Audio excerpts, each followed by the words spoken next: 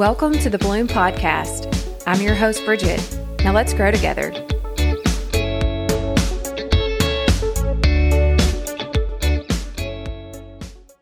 Welcome back. I hope you're doing well. I've been a little inconsistent lately, but I appreciate those of you who are loyal listeners for continuing to check back and reach out and let me know that you're still here. So thank you.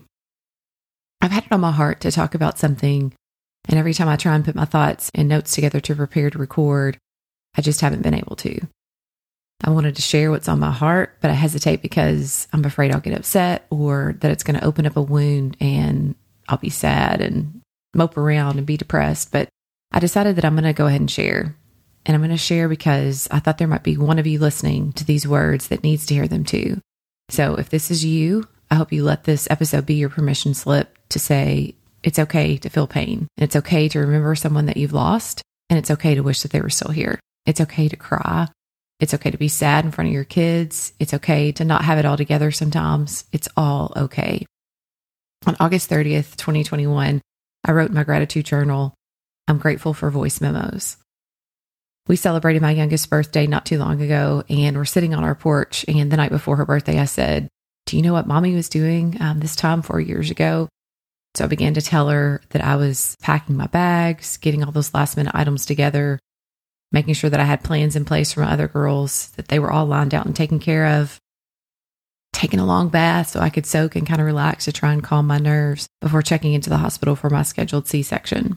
So in all this hustle and bustle getting ready that night 4 years ago, I missed a phone call from my dad. But he left me a voicemail, and it was a voicemail that I turned into a voice memo so that I could go back and listen to it anytime I wanted to hear his voice again. So I wanted to share that voice memo with you all today, just to kind of let you in on a little bit of my story and my life. Hey, honey, Dad, about 7:30. Just checking in to make sure you're in your stall. I don't know if I'll get to talk to you in the morning before that baby gets here, but you know what to do. Just give me a shout out. But I'm hopefully looking forward to it. So just give me a call if you can when you can. But I'm hopefully looking forward to seeing that grandbaby of mine. So anyway, just give me a shout later, or I'll talk to you in the morning, or somebody can if you're out of it. So anyway, about 7:30 or so. I love you, sweetheart. I love you so very, very much, and I know I just love that little baby. I just can't wait. So, all right. I can't help but feel sadness on her birthday. And I know it's supposed to be a day that's filled with happiness and funny stories and memories about the day, and it is a happy day. I do have those stories and memories to share about a doctor telling my husband that he's had another girl. But even though it's a happy day with many good memories, I still can't think about the days that followed her birthday. I can't help but think about what was already set in motion that I couldn't slow down. I can't forget the conversation that my dad had with my sister and I, saying that he was going to wait until she was born, and then he would stop dialysis. And I knew that the nephrologist had said, when this happens, it could be weeks or it could be days. I associate her birth with his death because her birth set into motion this fast-paced 4 weeks that consisted of balancing trying to be a mom to a newborn all over again, getting used to being a family of 6, trying to spend as much time with him as I could. I was in a fog, just a constant state of worry and unknown, and tired. I was so exhausted and my thoughts consumed me. I'm really grateful that I have my sister and my family who helped stay by his side around the clock while I was still recovering and adjusting. They were there when I couldn't be there. I remember feeling just so torn between wanting to be there by his side and also knowing that I needed to take care of my new baby. I'm really grateful for the days that I got to spend with him. I'm grateful that he did get to meet his granddaughter and feel the love of his family surrounding him. I'm grateful that we were able to pray over him and ask God to give him peace and comfort. I'm grateful for the gift of time that we were given. Grief is the strangest thing, and I don't know how to explain it, but you're really just frozen at times. Everybody else seems to be going on about their day-to-day life, And sometimes you just sit there kind of motionless and numb. It's like there's 2 to 3 days of everybody, really asking about it and being mindful about it. And then they go back to their routine after the funeral's over, after the dinners and the drop-offs and the visits. After all that's gone, everybody goes back to their life. And it's still on your mind and you're still trying to process. I remember someone told me who had also lost her father that it's going to be hard for a while and you think about them every single day, but there will come a day when it gets easier and you cry a little less. It gets better, she said. And it does get better, but it's still hard. The best analogy that I can describe was a quote that I read by Vicki Harrison. It says, "Grief is like the ocean. It comes in waves, ebbing and flowing. Sometimes the water is calm and sometimes it's overwhelming. And all we can do is learn how to swim." And that is the truth, because some days you have a calm, easy day out on the water and others you feel like you're sinking. I know you've probably heard grow through what you go through, and it is true. There is a lesson in all of this. Yes, you need to feel the pain and you need to process, but you also have to focus on the days and the collection of memories that you've been able to keep. I've learned that in doing this, you remember those lessons and those moments that made you who you are right now, that shaped you. We don't grow when things are easy. We grow when things are hard. I'm not saying I want to experience this all the time so that I can grow, but I can say I learned a lot throughout this process. And I've said this before, that death is the best teacher. It has taught me so much over the years with my own personal experiences and those that I've witnessed close to me. It teaches you that life is fragile. You've got to slow down. It teaches you that no one can escape it. It is a part of life. But the biggest lesson that this has taught me has been to be present, to listen to stories that they tell, be mindful in the moment, use all your senses when you're with others. Cement those thoughts to your memory. Death isn't something that anybody can prepare you for. Not your doctor, not a parent, or someone else who's been through it.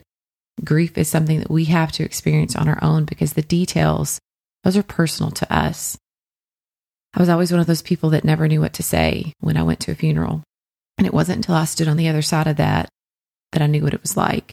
And for those of you that are like me and you don't know what to say, I'm going to give you some advice. You don't have to say anything. Just your presence or the hug that you give matters. And even if there's tears in your eyes and you can't muster up anything to say, you don't have to say anything. You being there is enough. Let people know that you care. If you can't be there, send a card. Do something to acknowledge their existence, because the fear for me of someone forgetting my loved one was real.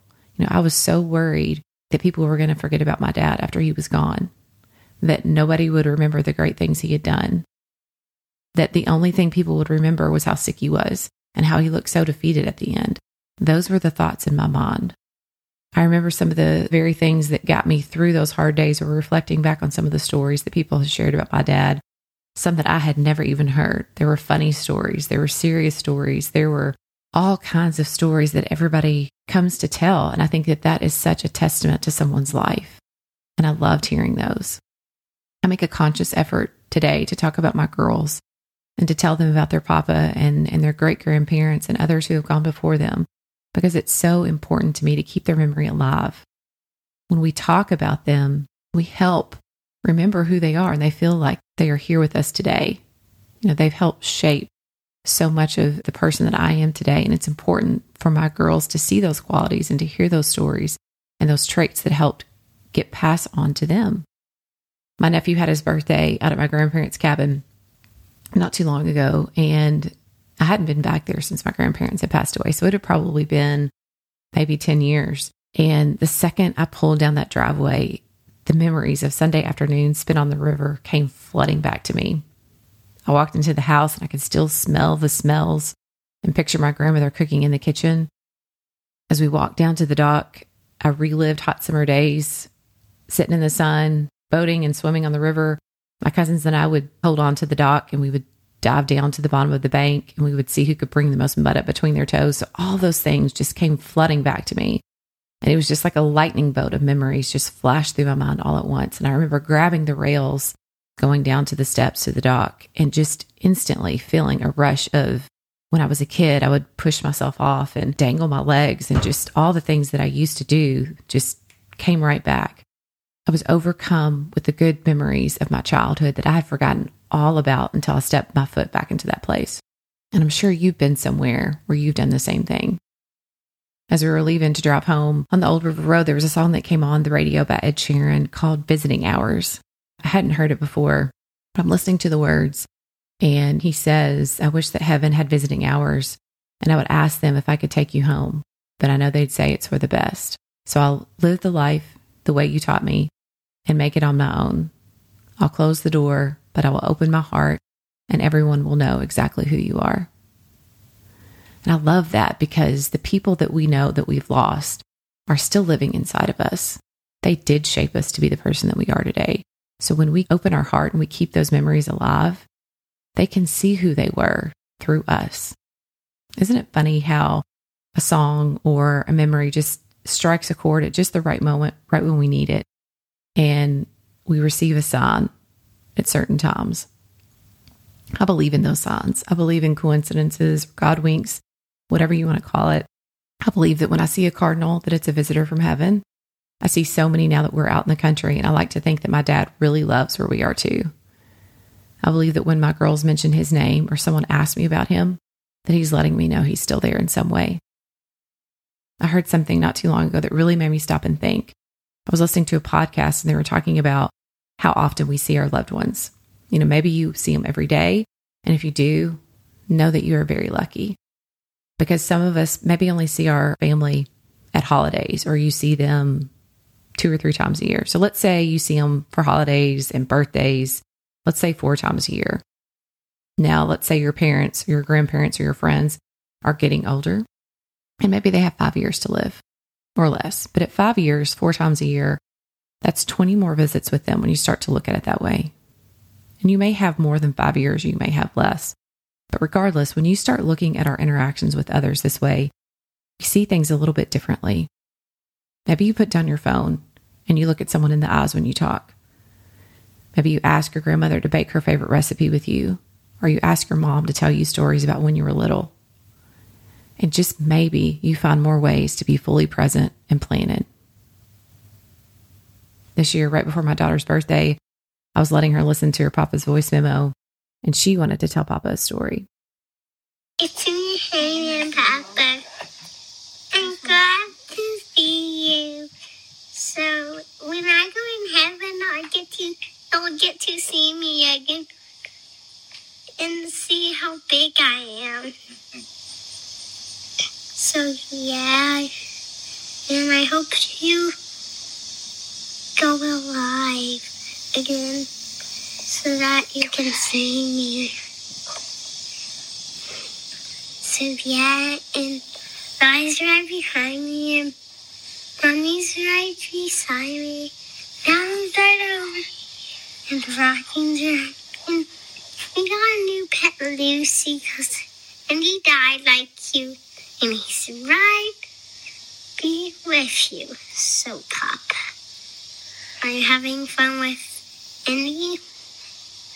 I'm done. Okay. Grief is really just love. It's all the love that you want to give, but can't. Grief is just love with no place to go, but it only exists where love lived first. If you've lost a loved one, or you know someone who has lost someone close to them, say their name, ask about them, tell them your favorite memory about them, help them remember, and tell them that it's okay not to be okay sometimes. It's okay. So until next time, I'll talk to you soon.